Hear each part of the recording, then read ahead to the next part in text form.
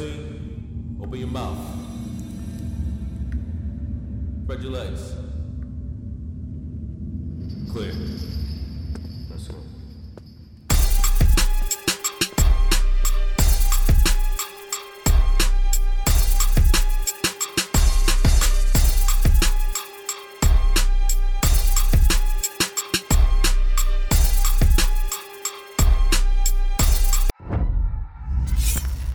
Yeah, you already know what it is. Your boy Pistol Pete. Welcome to that dog in the yard, that yard talk. Today we got Leo from 183rd, the BX Borough. You already know what it is, man. I know Leo since 1988. Me and Leo was on Rikers Island with my comrade Dice. You know, he's been through some shit. You know what I'm saying? We've been through some shit. And but with that being said, I want to get right into it, man. You already know, man. One time for your boy Leo, man, from the Bronx, 183rd. Let's get it. Your boy Pistol P in that yard talk. Hey man, I want to just take the time out to thank my guys up there, Jake and Ben, for doing an amazing job with this pen. This is that Dom CBD pen. These guys took their time doing this pen. It tastes great. They do them 3 different flavors, berry, mint, and mango. My favorite is berry, just to let you know, guys. You know, I know a lot of people out there dealing with pain, you know, dealing with anxiety, the way I deal with anxiety. And I'm telling you guys, it works for me. If you want to place your order today, you're more than welcome. Just hit up domecbd.co, punch in the code, dog in the yard, and you get your 15% off early. So for those people that's out there that's going through it right now and is stressed out in the house, that don't smoke marijuana, trust me, my brothers, this CBD pen does it all, man.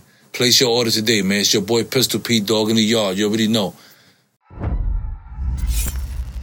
When you in that Tampa Bay area, make sure you reach out to my boy Gus Torres, man. If you want anything that has to do with real estate, man, make sure you hit him up. You get the lowest prices and the finest houses, man.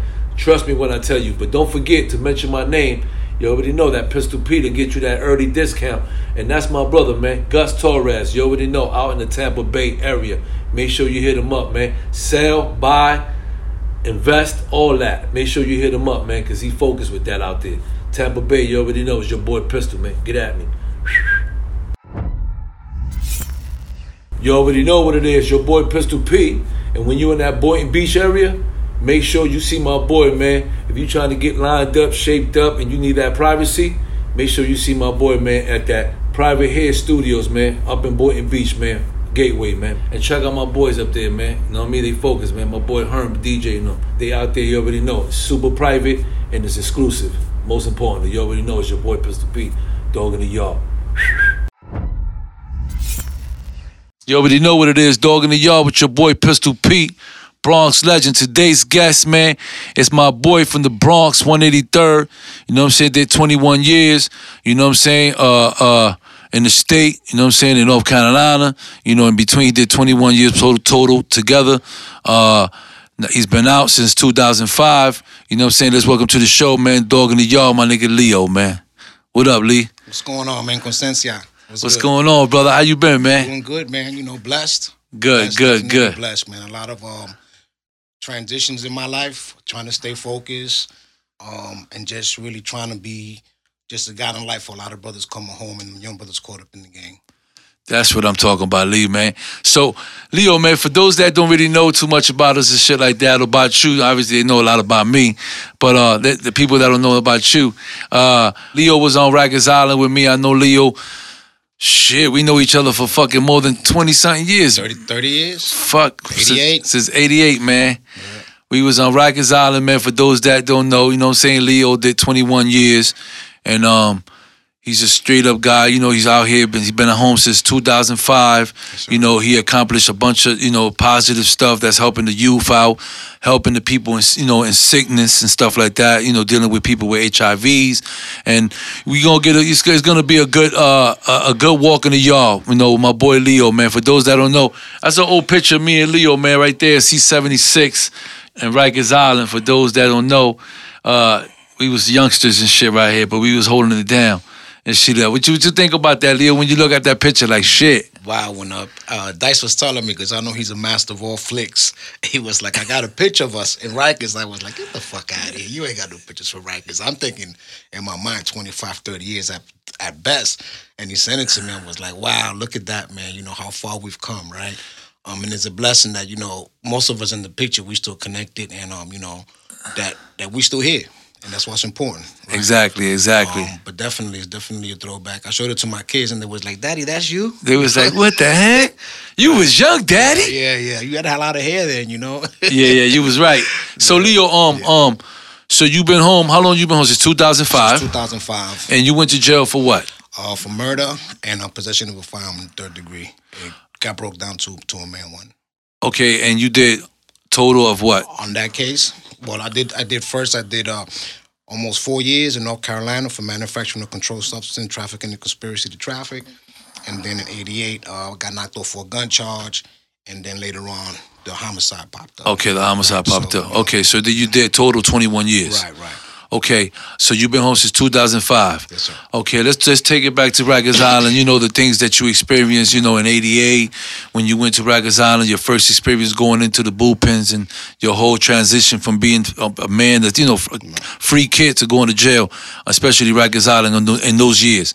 How was that for you, you know, for those that don't know? It was traumatizing because although you hear all the war stories in the street and you hear all the war stories that, you know, others share with you, it's a different experience. You know, when we had got locked up, I was in the bullpen for like a whole week before you got, you know, housed. And that was a common occurrence back then. Like, you get locked up, nowadays you're in the unit in 2 or 3 days. When we was going through the system, they keep you in the bullpen. I'm talking about 100 motherfuckers deep in the bullpen, smelling like shit, stinking like shit, and just there getting ready. Taking shit in the same bullpen. In the same bullpen, eating and everything like that. And then, you know, it was a doggy dog because, you know, in the process of that, dudes is coming in, dude got jewelry, dudes got weapons, drugs or whatever the case may be. Niggas was moving on them, and that's the way it was. Back then, there wasn't no gangs, you know. I mean, you had to really hold your own. So, you know, it was an experience. And basically, you know, then you touch down to Rikers Island, it's about the phones, time slot. You know, and you had to be a dude that be able to push that weight to get that respect, to get your slot time. And sometimes you had to bang somebody up, stab them, cut them, or whatever the case may be, just to hold it down. So then you also, you know, then you become part of the head of that house. Right? When you say, just for those people that are not familiar with time slot, right, you know, and all those terms, you know, just break it down a little bit for the youth. You know, for those that don't know, the things that you had to, you know. Break it down and so they can understand for those the language. Right. So what happens is that when you first go into a unit, right, back then there was like 3 phones. The free phone, which is basically a pay phone that anybody can use, but that also had a slot time. Then you had the black and Puerto Rican phone, the Spanish phone, however you want to be giving it, right? At a particular time, you had to be able to have a slot, meaning it could be from, say, 8 to 9 to 9:30 or whatever the case may be. A lot of times, you know, we kept the jack with us so that nobody get on those phones, so there wasn't no misunderstanding. So the telephone. Okay. Right, pardon me, the jack, right. The telephone was called a jack, right. So basically, you know, you just couldn't come in the house and just claim, I need this slot, I need that slot. You either had to say, you step to somebody, if you was that dude that you pulled that wood, you get your slot. If not, you got to bang somebody off for it, pluck them out, and you don't know how that's going to turn out because you don't know how they man's is feeling or whatever the case may be. Everybody's always kind of clicked up, even though there was no gang, but there was dudes that ran the house or whatever the case may be. And if you didn't fall in line with them, then your ass was out. And if you go for that phone, you might pluck one dude out, but the whole house is going to run you. They're going to rush you because that's just the way it was going down. I didn't have that misfortune. You know, I got mine. You know, when I would go to a house, dudes knew who I was, and I was given my slot automatically, right? But that was because dudes know that I put that work in, and I'm ready to put that work in. You know, should it come down to you wasn't going for it. I wasn't going for it, right? And you know, dudes knew what it was, right? In the streets and in the penitentiary, in Rikers, right? You know, you go from Rikers from building to building. I ran all the buildings back then. You know, that's what we did. Say 76, All of them. 95, all of them. And then True. when we were there, when dudes went to HDM, and I witnessed this myself. I was in HDM. Dudes that want to go to HDM. I literally seen dudes going to HDM, going in the bullpen and cutting themselves up because they didn't want to go in there. Or use someone's name to say, oh, I got beef with Pistol. Yeah. Don't even know you. Yeah, You know what I'm saying? Just throw your name out there. I remember taking me back. I remember Dep Trap came to me. He was the Dep of security in HDM. He was like, you know how many enemies you got? Because everybody that come in this building, a good percentage during the week time, at least 10 of them are using your name. Dudes from Brooklyn, because they would tell them, like, yo, when you go to the building, tell them you need to go back to 95 because you got beef with George Diaz, Leo, right? So they was like, yo, how many people you got? Nah, right? So this is what it was. And so, it was a real hectic, chaotic world. But one thing I would say, that there was a lot of respect. There was a lot of respect, and you had to earn it back then. Not like now because you with this or you with that. You really had to earn it, right? To wear a watch back there, forget about a chain. Just wearing a watch was a problem. True. A Casio, nothing. Oh shit, yo, let me hold that. True. Get backed up for it. So that's the way it was. Weapons were rampant. We used to make homemade knives. I became a professional. I can make a knife out of anything. I can make a knife out of this. I mean, that's what you learn in there because at the end of the day, prison is a very traumatic experience. And when you live in that particular world, you're always thinking survival. You're always in a fight and fleet mode. And in order to survive that, you have to put your mind in a survival mode, right? I've learned that people who have been incarcerated for long periods of time, they develop what I call the Robin syndrome. And even to this day, I know all of us have it. Whenever you're walking down the street, you checking to see what even before you get to the corner, you looking. You know what I'm saying? You can sense shit. You could read shit. You could read shit, and that hasn't. I've been home 14 years, right? And I still, when I enter a place, when I'm going out, I still do that. Absolutely, right? I agree. Me too. Yeah, so it's just that part of experience that you live with and you never shared, right? But going back to Rikers Island, it was a traumatic experience because your best man could flip on you today just because for whatever, right? Yeah. So what kind of experience? What are the things that you experienced when you was in there, as far as like the trouble you got into, besides the phone? Like tell me about anything that you can remember from those days that to this day, 30 years later, you like, you know what? Wow. I seen this happen. You know what I'm saying? Okay, so this is I don't really want to mention their names, but I just That's fine. You don't got to mention no man. Right. So this goes to a founder of like a great group right now. Mm-hmm. Right. We was in HDM. Okay. Block, a 5 block, and a race riot broke out, but it wasn't really with us. It was more with the Dominicans. But we Spanish, so we fought into the melee too. It just started going crazy. I mean, at that time HDM had 3 tiers. Only 2 tiers were operable. Okay. A week before that big escalation happened, the 3rd tier opened. So you have people running around stabbing each other, jumping off the 3rd tier. It was just like a chaotic scene. And the police, they had no control. They didn't, when the first couple of people got stabbed, the riot squad is inside. They didn't have the Ninja Turtles back then. Okay. They had the regular, response team. When they come in, it was like nothing because, dudes are still getting stabbed and dudes are running up and down. My man had got hit too, Dino, God bless him, and he had nothing to do with it. So it was just kind of like a really chaotic scene. Did he die? No, he lived. God bless him. Okay. But, it was just happening in that moment of craziness. Even though you read about it and you hear about it, to see a whole block just going off. Dudes running up and down, dudes that you broke bread with. What was the problem about? So like, the problem was what escalated to. So that? what happened? It was about house domination. Some brothers felt that they didn't want some other people making weapons and stuff like that. So there was a policy against it. So when you came into the house, you can't come in here with no weapons. You can't make no weapons. So this particular new dudes that had came into the block, they got caught making weapons, and they stepped to them. You can't be making no weapons on here because they just came into the block.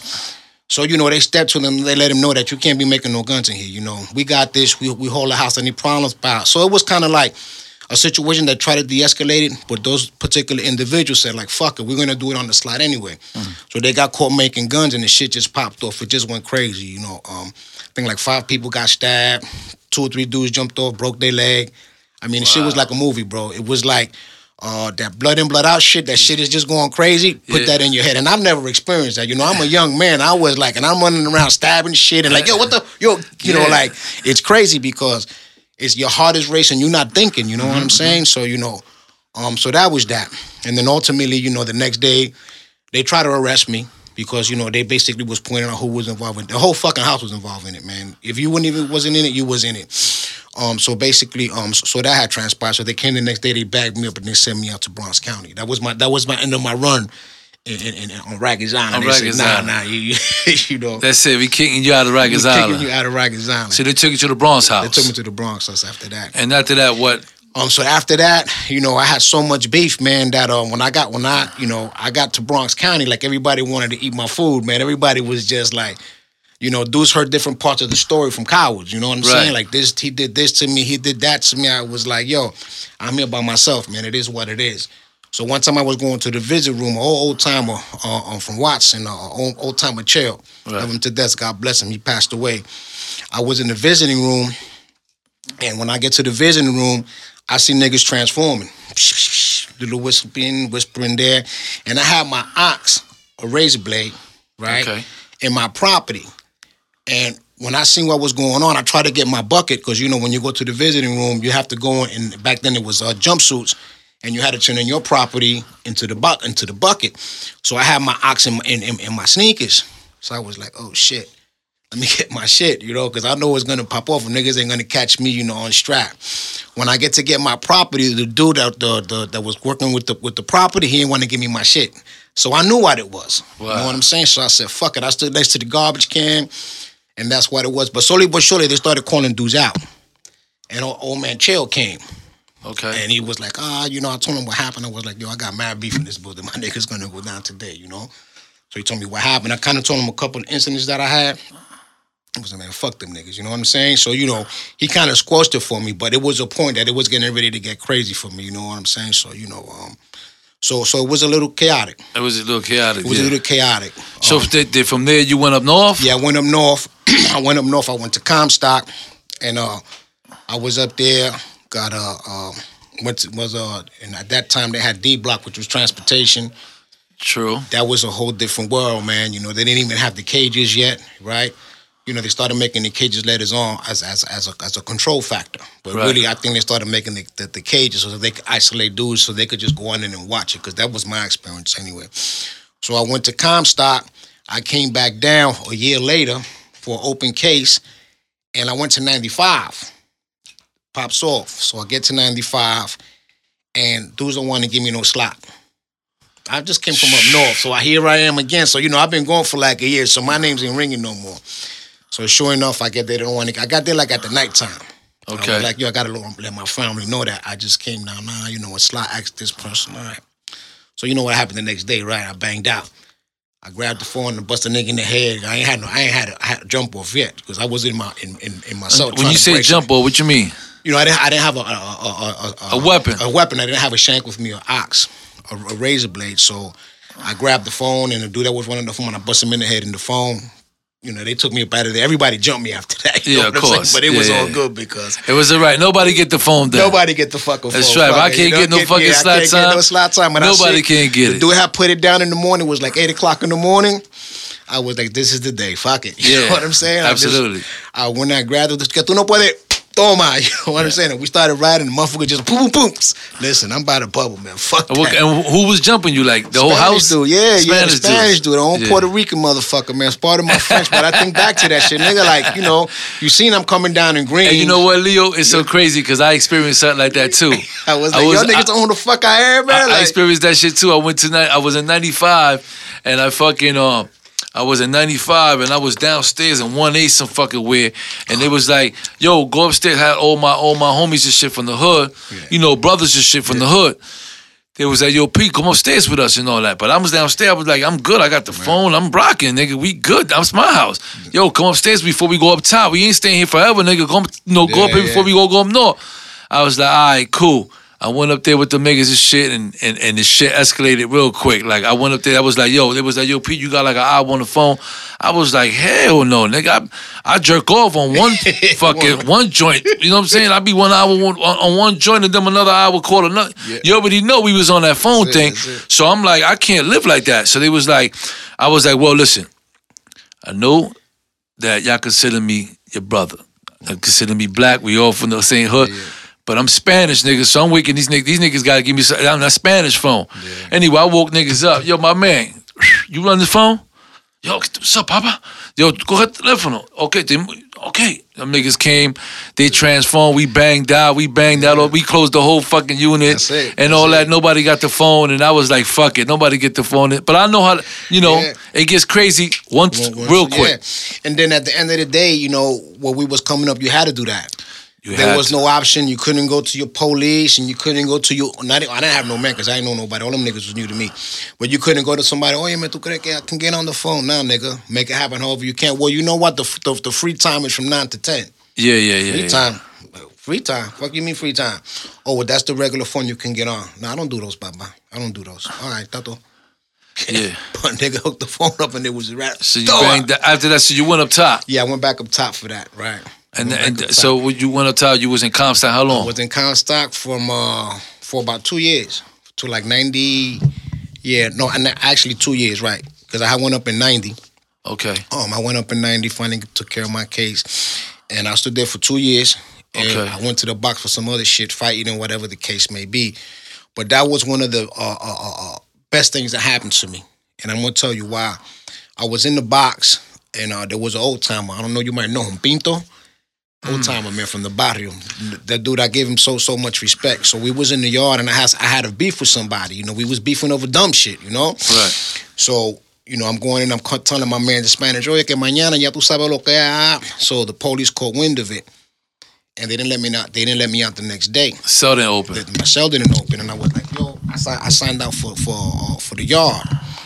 I signed out for the yard, and they didn't let me out. So, yo, your shit ain't opening. So Pinto was right next door to me, and he started dropping some jewels on me. He was like, you was a real smart dude, man.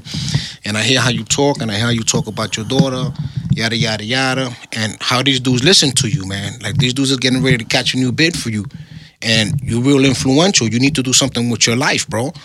So I'm thinking about who the fuck, I'm thinking to myself, like, this nigga had 15 years in already, you know what I'm saying? I only had So he had 15 years, and he starts to kick some jewels. Some jewels to me, And, I'm thinking, like, I'm going to plug this motherfucker out in the morning, but you know how it was. You fuck with one of these old timers, you got beef with all the old timers. That's the way it was. And he was a recognized dude. So I was kind of getting plexed behind that. Like, who the fuck are you? You a grown man like me telling me something, But I listened. And, no one has ever told me that there was potential. That he saw something in me that nobody else. And, even though I was, so big drugs in the street and I was that nigga in the street, no one ever sat down and told me, like, yo, you have a lot of potential in yourself. You have a lot of influence. You have a lot of leadership qualities. Nobody ever stopped to tell me that. Now, here it is in the box. This dude that I just met in the box, old timer, tells me this. So that started working on me. That shit is real, though, Leo. That shit is real, bro. That shit is real, I ain't gonna lie. You know why? Because that's how I got put together. A motherfucker, I went to the box 2 years, and the motherfucker I never seen just whispered through this window. You can't see him. Right. Yo, what's up, man? You all right, man? Yo, Young Blood, what's up? I'm like, what the fuck is that, nigga? My name is Pistol. You calling me Young Blood and all that. What's good? Right. Yo, I'm Shorty Watt from the Lower East Side. What's up, bro? You know what I'm saying? Yo, man, calm down, man. You need some literature? Need something to read? You know what I'm saying? I was like, man, I don't even know how to read, bro. He was like, what? He was like, hold up, man. We got to talk, man. And that's how I got educated. He came send me books, what you interested in.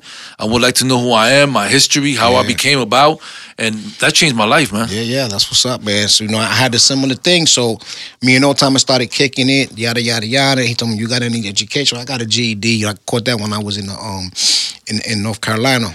And I caught that, in North Carolina, they wasn't doing anything. Plus, I wasn't thinking, I couldn't get back to the street to sell some drugs any fucking way. Yeah, at that point. At that point in my life, right? This is I got arrested in 1983 in North Carolina. I was in the weed game before anybody was talking. I was growing that shit, you know what I'm saying? Growing and manufacturing trafficking. Lord told me I got hemmed up. So, when I came home in 86, the streets was open. The dope game was flourishing. The crack game was flourishing. So, you know, it got kind of crazy. But so anyway, so I talked to the old timer. We back in the box. And he started laying it on me, you know, yada, yada, yada. So I got a time cut from the box. So he tells me, you know what? They're getting ready to start the college program. This is Sigmore University in Comstock, University Without Walls. So he said, you should look into that, man. I was like, yeah, all right. So the next day, they let me out. The next day, the following day after that, they're going to start the college program. So as I'm leaving, Pinto tells me, yo, I want to hear that you signed up for school, bro. So I was like, nigga, I'm trying to go to the yard to smoke some weed and shit. You know what I'm saying? I ain't try to hear that. Smoke some cigarettes. Yeah. I ain't try to hear that shit, but I was like, yeah, all right. That shit happened to me too. I came out the bar. They was like, my man, go to school, bro. Yeah. I was like, you know what? Let me go, man. Finish this shit, get this GED real quick. So I go, I sign up. Them niggas accept me. Okay. I was like, oh, shit. I'm banging it out in school. But the trick to it is that, you know, they couldn't see a gangster nigga like me going to school with the books. So I was in the porter to the school with my books. You'll take that shit to the school and bring it here. And when I would leave the school, take that shit to the yard.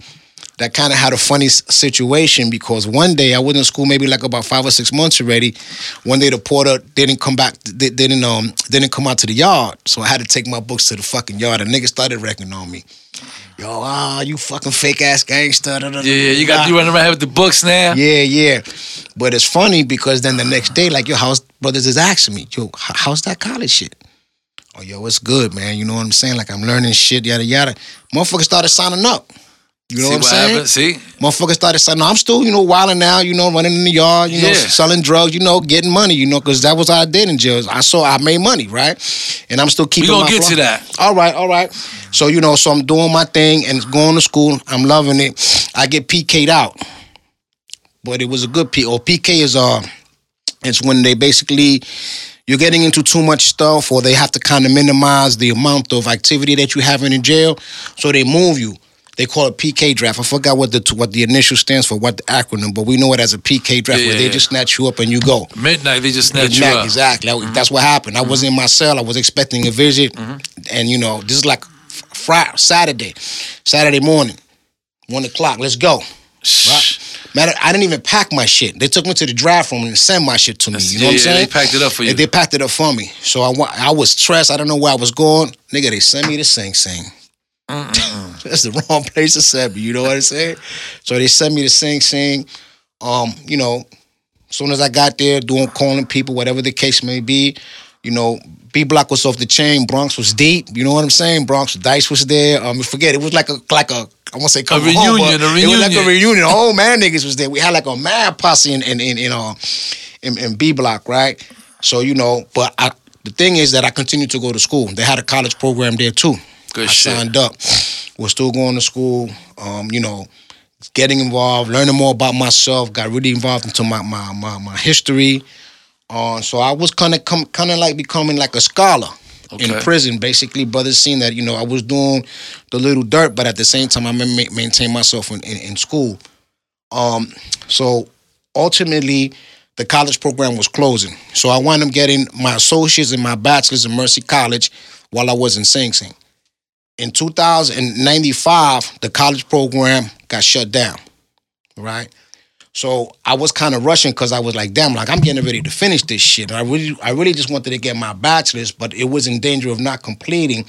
So I went ahead and I got my associates because I had enough credits to get that. So you went and got your associates? I got my associates, but I also was, during the time that the change came, it was closing. I had one more semester. In completing that semester, I was able to graduate the following year with my bachelor's in behavioral, and I have a bachelor's in behavioral science with a minor concentration in sociology. Yo, let's give it up to my boy Leo, man. Oh, no, it gets better than that. It gets better than that. Let's get it. Go ahead, Leo. It gets better. So, you know, I'm still wilding out. I'm living the curse, you know, 1 foot in, 1 foot out. You know, it's kind of crazy. I was hard into the yard, you know. I'm a beast, not a beast. I used to be a beast on the weight pile, you know what I'm saying? They used to call me Pitbull because I was that dude. I mean, I was benching like 410, squat was like 650. Killing them, Leo. I wasn't, you know, in the state. doing that powerlifting shit. That was my shit. That and money. Yeah, me too, Leo. In Me the too. yard, yeah, I me love too. that shit. You know, I went and got a bunch of plats. Yeah, and I was all that shit, smashing them. smashing shit. Niggas didn't know. Niggas Like, how the fuck yes. this guy doing 315 20 times? That's it. Oh, see, I was telling somebody else, nigga, I just take 225 and like 30. Oh, yeah. Now I could do that shit now. I can't. I don't know. I don't work at a Savvy. I'm all fucked up now. You know what I'm saying? So, you know, so I'm doing that, you know, still wilding out, whatever the case may be, but still doing my education. So what happens in 96, they have a master's program in Sing Sing. Oh, before that, I wasn't involved in no type of programs. I was involved in the first PACE program in Sing Sing, which was basically an educational program about HIV and AIDS, right? Okay. So basically, you know, of course, the prison population was a very high at-risk group, and a lot of brothers in there had it. Prior to the PACE and prior to the awareness that HIV had gotten, brothers who had it were being ostracized. Like, nobody didn't want to fuck with them. Nobody didn't want to touch them. It was cast out. It was cast out, and that was a sad thing because these was our brothers, right? True. You know, ultimately things changed, so we started getting an educational program in there. So I was overseeing the PACE program in Sing Sing. I became certified. I became certified by the Department of Health as a peer educator. I ran symposiums in there. I taught classes, and I was the first one also in the state that got certified as what they call a breaking barriers instructor. So that was a conflict resolution process, but they basically call now cognitive behavioral therapy, which it kind of focuses on if you change the way someone thinks, you can change the way they act, right? So I was the first one in the state that got certified to do that. So then fast forward, all that's happening. I signed up for the college program, for the master's program, right? And it's funny because I was Julio Medina, the director of Exodus. Yeah. I was with him this morning, and I was talking to him about it. So when I first signed up for the program, they had one told who was the equivalent of a dean that they didn't want me in class with them because I was a problem, I was a drug dealer, I was an extortion artist, I was a gangbanger. Yeah. Right? So Julio told me, he was like, yo, bro, they don't want you in the program. I was like, dude, come on, man. Like, I really need this, man. You know what I'm saying? Like, you got to push for me. So he went and he talked to Bill Weber. God bless him.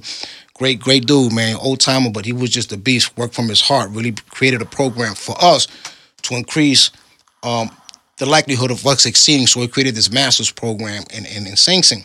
So he went to Bill Weber and he told Bill Weber, like, listen, you know, like this guy, you know, he's the best shot. You know, he's saying all these things they saying about him, they not true. So Bill was like, I want to meet him. So I go meet Bill Weber. He told me everything they saying about you, how much of it is true. I said, all of it is true, but I ain't in no gang. Because they told me that I was a gang leader, that I was selling drugs, that I was extorting people. I was everything they told you was true. Mm-hmm. I ain't in no gang though. All that other shit. So he told me you in. Because I was honest with him, right? Yeah. So lo and behold, I guess the way things worked out, I couldn't make the 96-97 class because I got caught in another prison riot in the baseball field. Shit is crazy. What happened with that? So what happened is, you know, we playing baseball. My man from the bottom, love him to death. You know, he slid, and the dude that was playing second base smacked him with the glove. So when we went to step to him, shit just got crazy. Bats came out, I got cracked in my head. I mean, it was just like some movie shit, bro. It was crazy, you know. Shit just went off. It just went off, man, right? So, you know, again, I'm back in the box. Again. Back at ASHU. Yes, sir. Yes, Special housing unit. Special housing unit, definitely, man. It's sad. And, you know, back then, there wasn't real sick individuals, you know, dudes shitting people down. When you walk into the box smells like shit and piss. Sad environment, right? And the police kind of really fed into that because they would feed that shit to these motherfuckers, you know? How you, not to cut you off, right? Let's go back. How you was, as far as the drug transactions, how you was maintaining on that? Like, how you was doing that when you was, you know, like doing that in school and you going back? So what happened, it was like, you know, I had my workers, man. I had niggas on the block, you know. I couldn't fuck with it because I knew I was hot already, you feel me? True. And then I was working in the visiting room, so you know, you already know. I'm working in the visiting room, so like, He was the nicest guy. Yes, sir. Yes, sir. So, you know, that's the way I was managing it. And, you know, from today to arrest, man, to the day I went home, I stood slinging, you know. And what you was doing at the, what was your job title at the visiting room? So at the visiting room, I used to work for the Osmond Association. I used to basically, it's like a welcoming center for families. It was a really great program where, you know, your family will come in, we give them cards, we have arts and crafts for the kids. You know, You be taking care of the kids, basically. Yeah, I did that. Yeah. So I took care of the kids. Working. This was under the auspices. I didn't know the name of that shit. Yeah, Osborne Association. It was called the Family Center. Family Center. You know, and along with them, I started a domestic violence program on the Osborne when I was there because you know, domestic violence is I think it's a huge thing for us.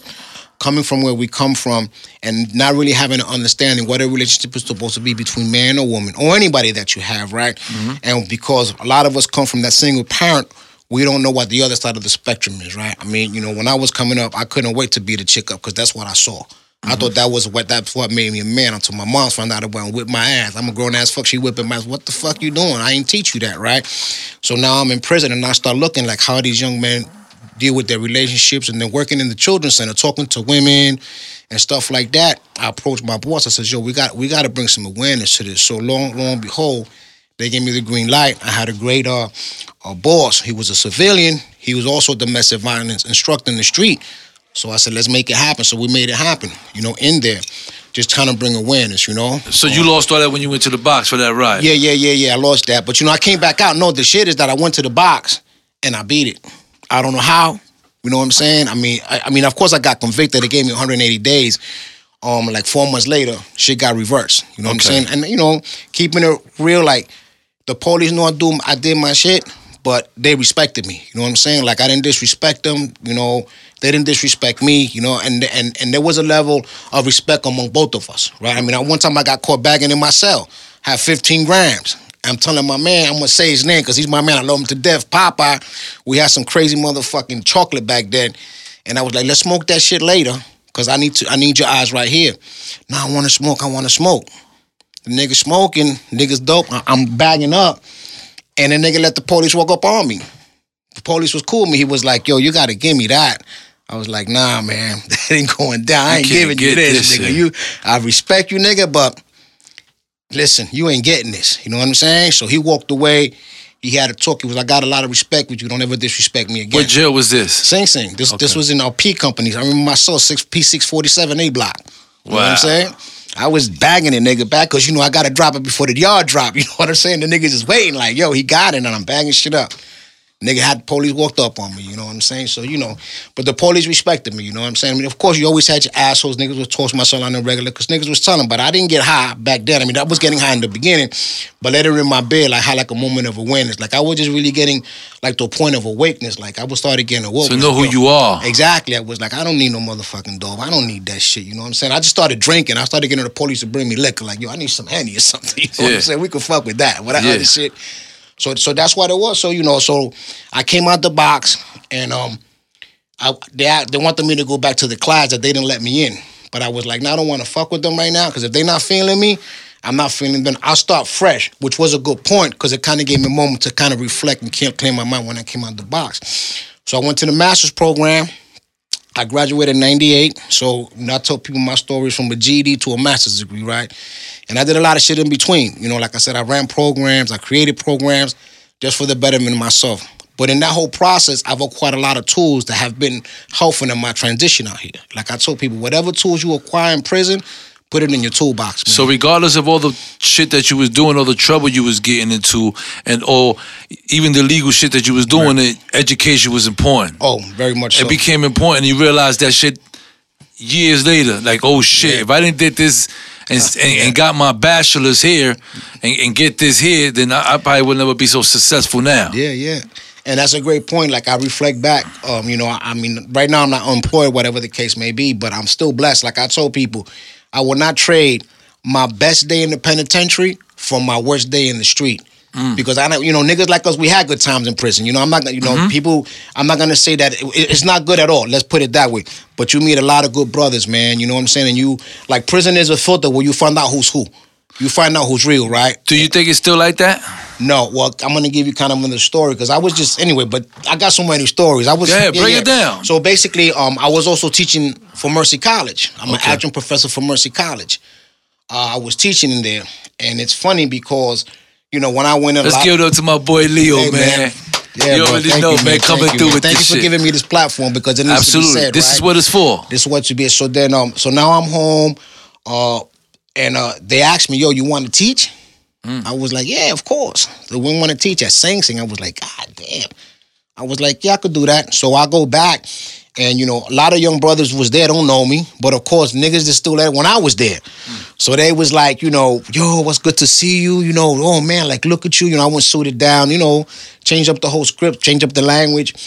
And, you know, so by then, a couple of brothers already knew because dudes was coming by, you know, the classroom giving me mad love. Dudes that had it like 25, 30 years ago were like, how you know this dude, you know? So the students started figuring out. So maybe like about my second month there, the brothers, some of the students had asked me, they was like, yo, you ever did a bit? Yes, sir. Yes, I did. And I was sitting in that chair you were sitting in right there. That changed the whole script because it's like, wow, like, you know, you did all this time in here, but you're coming back here to spend time with us to enlighten us. Like, that shit is powerful. Like, why would you come back? You know, you don't got to come back to do this, but you choose, right? And it wasn't for the money, right? Because, I mean, even though I was getting a little check, I just did it because I had a commitment. It was in your heart. It was in my heart because, like I said, that old timer embedded that to me. And I seen how education transformed my life. Absolutely. Right? Had it not been for that education, I would have been back on the block, keeping it $150. Because, I mean, I didn't know anything else. I mean, the first time I started working when I came home in 2005. Okay. Keeping it real, right? So, you know, so teaching for them was just astronomical, man, because it gave me another platform, right? And, you know, and I just continue on my strive. I mean, as we speak right now, I'm pursuing a PhD. You know, I'm really, you know, and my topic is Dog in the yard love That's Leo, right, man. Just let y'all know, man. Leo came through strong. Man. You know, I'm pursuing my PhD. I'm kind of like a little sketchy because, like I said, I'm not working right now. That's okay, though. Yeah, but I got to kind of find the funds to finish it off because those colleges are on my ass. But my topic is a topic that's close to my heart. 2 weeks ago, the school allowed us to present our topic to the public. And I had 20 people in my classroom. So doctors came from all different fields. I'm going to say, like, my shit was the hottest shit, bro. So just going to give you my dissertation, my focus for my PhD is dealing with the trauma associated with the prison experience. And why is that so huge? Because there's a lot of emphasis on brothers, you know, getting them jobs and sisters getting them jobs, getting them, you know, prepare for the world and all this stuff. But if someone is not wrapped too tight and they're not grounded like we are, then no matter what you put in place, they're not going to succeed. Because the whole trauma, you know, people are, you know, it's like I tell people, you know, the military, when you leave the military, they have a debriefing process. And it kind of let you know, if you're feeling this or you're feeling that, or if this happened, these are some coping skills. There's none of that when you know. When I left prison, it was like, yo, here's your money, keep it moving. Fuck out of here. Here go your $40, right? Yeah, $40. And keep it going. Keep it going, right? Not saying like, yo, like I've been in here 17 motherfucking years. Mm-hmm. When I came home, I'm gonna keep it $1. I came home, motherfucking the streets looked like Las Vegas. Yeah. Shit was lit up. I was like, yo, what the fuck? You know, it was crazy. It was crazy, man. It was nice looking. Yeah, it was like, yo, this shit never looked so pretty. You know what I'm saying? But I'm just trying to say because, you know, when you're in prison, you're desensitized to colors, socialization, and all these different things. Mm-hmm. And when you come home, and my situation was a little different, and I let the world know, you know, I had a trailer baby, right? So the day I came home, my wife went into the hospital to give birth. So all this shit is fucking just hitting me, you know what I'm saying? So hold on. Yeah. So you was in prison. Right. And so you had trailers. At one point, conjugal visits, conjugal visits. And you had right. Your wife came out pregnant, and she had that baby when? 2005. I came home May 2nd, 2005. My wife went into labor that day. Wow, what a blessing, man. Bro, you don't even know. That was my rebirth, right? My baby was born. It was my rebirth, right? Wow. And she's 14 years old today. Honor student, smart, intelligent. Just like her dad. That's right. A smart ass like me too, you know. God bless, man. Give it up for my boy Leo, man. Yeah. So go ahead, Lee. So so that's that. So like I said, I'm pursuing a PhD, and we had a public showing, and everybody was kind of really floored because the feedback that it's needed. You know, when you're doing a PhD, man, it's just you read so much, bro. Your mind just becomes fucking fried. When I first started doing this course, I couldn't find a lot of information about post-traumatic stress disorder as it relates to the prison experience. But then I've gotten so good in it, man, that I mean, I just find shit just dun because I'm doing it, right? And then, you know, I'm gravitating to all this information. And what I have learned is that a lot of people have said something about it, but no one's done nothing about it. And people ask me, so what do you want to have done? Well, what I want to have done, I want the Department of Correction to create a process of a debriefing or counseling process so that when people get ready to come home, that's in place. They're getting prepared. Right, they're getting prepared. Don't give me the resume shit I worked in pre-release. It's bullshit. How to write a resume, how to look for a job. That's bullshit. Show me when I start, I need to be in the yard because that's what I do. I mean, I've been blessed. I got those that was up top of. I call them, yo, let's walk the yard. Absolutely. I will call we them. Still walk the yard. Yeah, exactly. Yo, what's up? What's good? So, I socialize with people who have a similar experience. I don't want to talk to some bozo that you don't know much. You're going to judge me. You know what I'm saying? Absolutely. And it's funny because being a professional now, some of my colleagues find out that I was incarcerated and they're blown away. I keep the nice suits. I keep the language right. And they was like, you were in jail? Yeah, a long time. And they're like fucked up. Like they were like, wow, you don't look like the type. What does the type look like? What's the type? So that's what happened. So that's my mission, man, to just kind of raise awareness because, the live prison experience, over 22,000 people are released from New York State prison annually. Over 600,000 in total in the United States, but my focus is just New York State. 22,000 people are released annually. Right? And they say within 36 months, 76% of them come back. Something's wrong here. Yeah. Something's wrong here. So, so my mission is just to bring awareness, man, to say, you know what, this may not be the cause of it, but it can be the cause of it. Let's put this in place so that we truly investing in this person coming home and they have all the things necessary that they have in place to succeed. So that's where I'm at with that. You know what I'm saying? So that's a great thing, man. I'm happy that you're involved with stuff like that because this is the reason I got this show. This show is for brothers like us. So you have that platform that whenever you're ready to come up here, this is your house. Thank you, man. Like, appreciate it. I could go, I'm going to the show. Dog in the Yard, I got to promote this because I'm doing this for the, this is what's going to help. Right. Those brothers is coming home and whatever we here for you guys. You know what I'm saying? And I want you to know that, it's an honor having you here, man, because I know you for a long time, brother, man, and and it's good to see that you're here and you're in great health and your state, your state as far as your mind, what you got going on is great, man. You know what I'm saying? I know that you're working with the HIV. Right.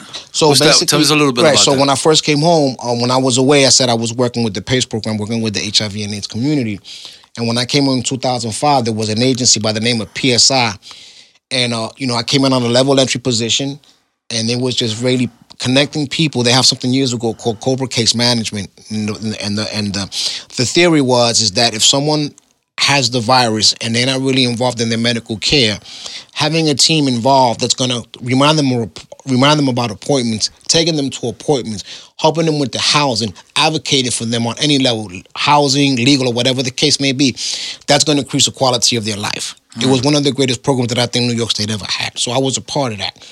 So I started doing that, learning upstate really was a blessing for me because I became that, I was the go-to guy in my agency when it came to HIV Medicare. I was doing all the trainings for my agency, HIV medications, housing and all this stuff. In that process, I also acclimated myself with other things surrounding the things pertaining, they have, when someone in New York, they have a particular branch of HRA, Human Resources Administration, they have something called HASA, and that's really geared towards persons who are positive, whatever the case may be. So I kind of familiarized myself with all those different entities that were involved helping these persons. So I got involved with that.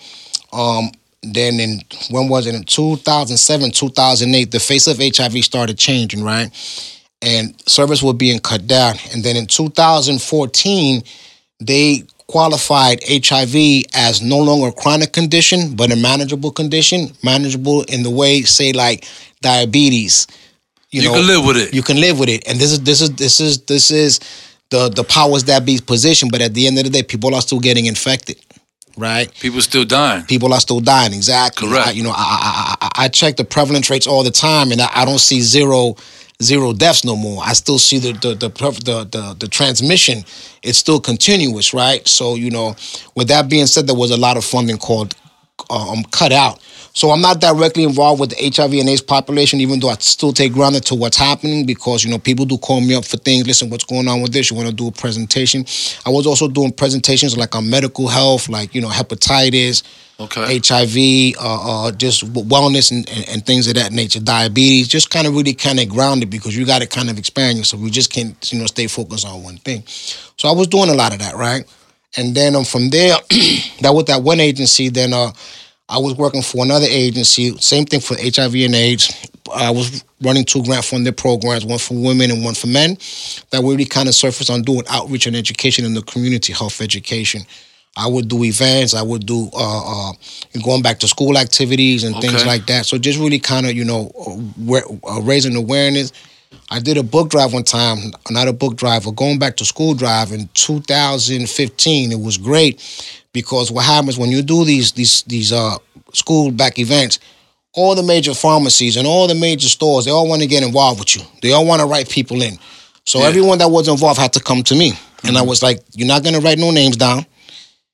I need like 1,000 bags and I need, XYZ. If you can't come for that, because let me tell you, this is the community up on our Prospect on 163rd, 165th, they had the lowest poverty rate. The average poverty rate in New York is like 18,000. Their poverty rate was 9,000 per family of 3. That's sad. That's sad. Super sad. Super sad because they're not even at the regular poverty rate. They're 2 times below. So when I seen that, I was like, nah. Anybody that's gonna participate in this book drive, they got to come with their hands open. You're not taking nobody's name down. You're not gonna, you could bring your banners and what company you with, but you're gonna come here to truly support this community. And it was a hit, man. Everybody came, gave bags, book bags, books and stuff like that. So I do stuff like that. That's when I was with that company. So then after that, what did I do next? Oh, I went to work for a FedCap. They're basically, I was a clinical administrator for this program. And we're basically responsible with contracting with the city and doing medical and mental health assessments for those that were pursuing HRA services. I've seen a lot of brothers coming up top, coming to the clinic and stuff like that. Because it's not like it was back in the days. Now you have to kind of really show, like, if you can't work, why? Right? Yeah. So, so I ran that clinic for like 4 years, and then we lost the contract. Then after that, I went to work to Rikers Island. So going back to the original question, how is it different, right? Going back, but Rikers Island, not jail, bro. To help. Yeah, right. And Rikers Island is a mess. When we was there, it was a mess, bro.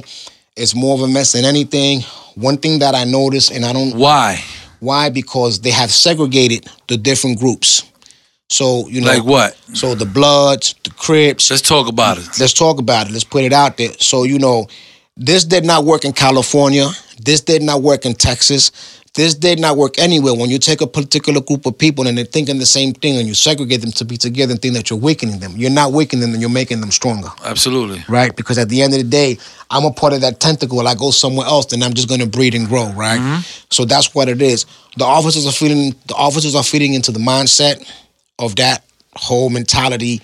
And it's sad, but then being a civilian, I really couldn't say anything. So I was teaching something called the SMART program. It stands for Specialized Module Adult Readiness Training. It's also a cognitive therapy program. Okay. Where they're trying to help these young men, and women, well, they don't have it in the women's facility, just primarily the men, to give them a different way of looking at life. So we have modules anywhere, I think it's like 13, it's probably up to like 20 modules now, that we talked about different life skills. Okay. With that being said, once they complete a certain portions, then they get certified for OSHA. And when they release, then when they go to the office, then they help them get a job and retrain them and stuff like that. So I did that for a while. I did that for about 4 or 5 months, Okay. But it was really impactful. So the experience as far as going back to Rikers Island just to do that, it was just like, wow, blowing. Yeah, that was mind blowing. I made a lot of success. So basically, per contract, we have to have 21% participation rate because this is the way they get the bread, right? They got to generate these reports. And basically, in one unit, I was 68% participation rate, and in the other unit, I was 30% participation rate. So I was killing shit, you know what I'm saying? Because I wasn't shy of sharing my story, right? Sometimes we have to disclose to kind of bring people to the next point. I still have people calling me today. Dude just came home. He called one of my old colleagues. Listen, can I get, Mr. Diaz's number, whatever the case may be, because I want to go to college? Give him that.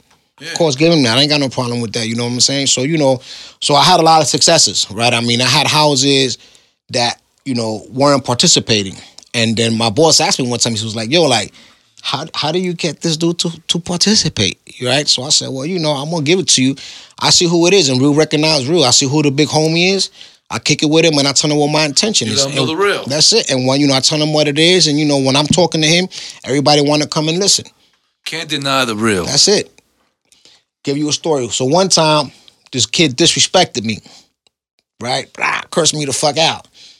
I was like, this nigga don't even know. But then I had to check myself because I'm a civilian, right? Yeah. I let it be. So I didn't see homie for like about 4 or 5 days. When I went back, I knew the brothers had talked to him. Homeboy came apologizing to me in tears. Yo, I'm sorry, man. You a good dude. You come in here, you know, and impart with us, and you did your time, and for you to come back, like that's admirable. Which is all love. Yeah, so but I know that the homies, like when he was cursing me out, I seen the dudes just looking at him. The message got across. Exactly. It doesn't matter how it happened. Yeah, exactly. So so that was powerful. So Leo, let me ask you, what you think about jail reform? What you think about jail reform? Oh man, that's all the celebrities getting involved. You know what? We getting involved. You know what I'm saying? It's a great thing, but you have to kind of pick and choose your battles, right? Now it's become glamorous and it's romanticizing the fact that a celebrity gets involved and they get somebody else, which I'm all for, right? But at the end of the day, you got to pick a particular top for that. This solitary confinement shit. This is harsh. You put someone in there, they become completely desensitized to the world around them, then you expect this person to come out and be a success. Or you send them back into population and they stab shit up or they kill shit up and you expect them to be a success. Do you know the psychological torture that this person has went through? Locking up a kid that just came out with a study that a child's brain, a young man's brain is still developing up to 24 years.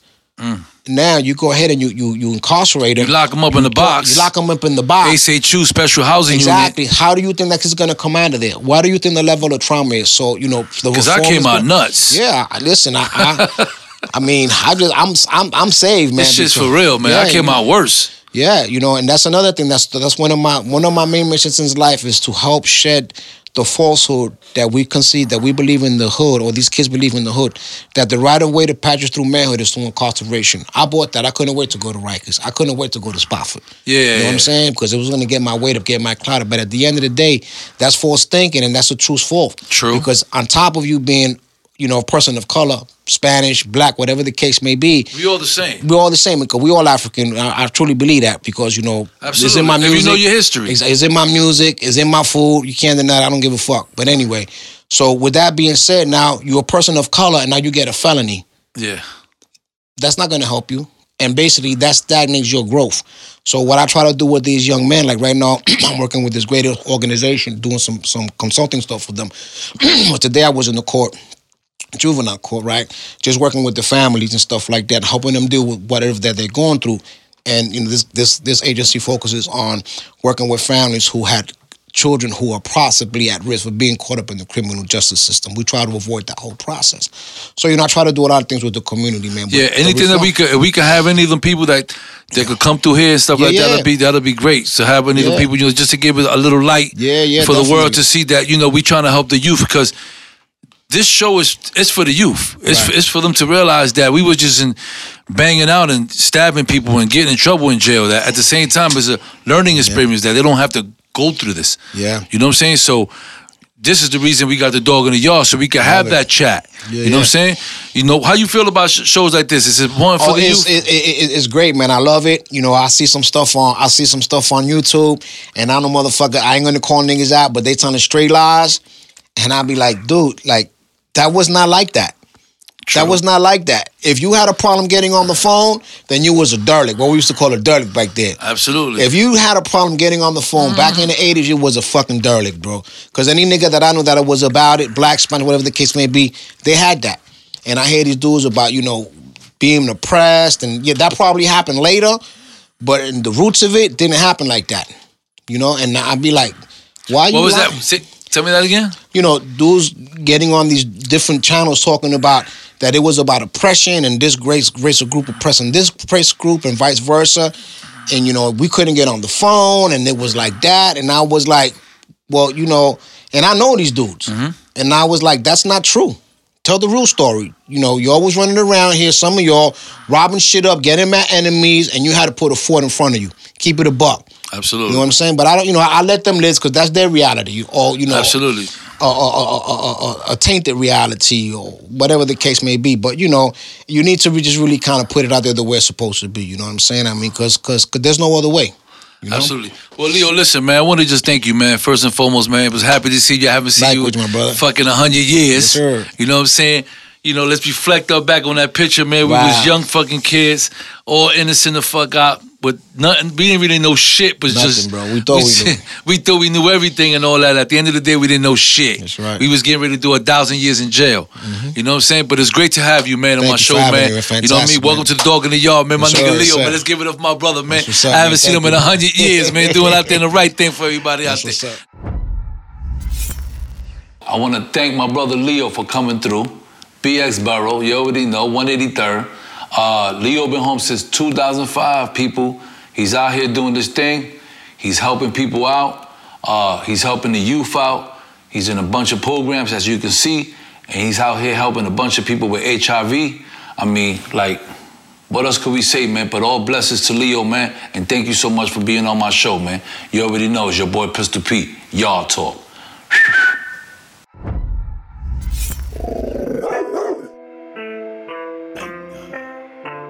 Splash. 1, 2. This is a step. This is how gangsters do it. Splash. Step. 1, 2. I'm in a whole lot of zones. They look like colonoscopes. I got the white for the white boy that's sniffing the shit, then he ski down the slopes. I got the can for that lady that thinks she could take it, but know that she can't. I got that work for that work that's gonna work.